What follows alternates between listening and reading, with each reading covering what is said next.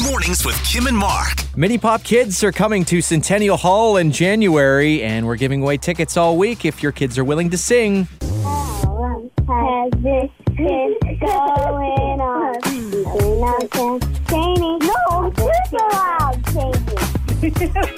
Keep singing, girl. I've been changing. Why you call me baby? How long has this been going on? I love my it. goodness, you guys are so good. You really got in sync there at the end, too. That was perfect. Now, would you like to go see, I don't know, maybe the Mini Pop Kids coming Yes, to... yes, please. Yes. They're going to be at Centennial Hall in January, and you guys have won tickets. Oh, they were so cute. Your kids will have a shot at it again Wednesday morning at 6:50. Plus, the latest in our Fresh Fridge Finds investigation, and Pick Your Purse returns at 7:20. Fresh Mornings with Kim and Mark on 103.1 Fresh Radio.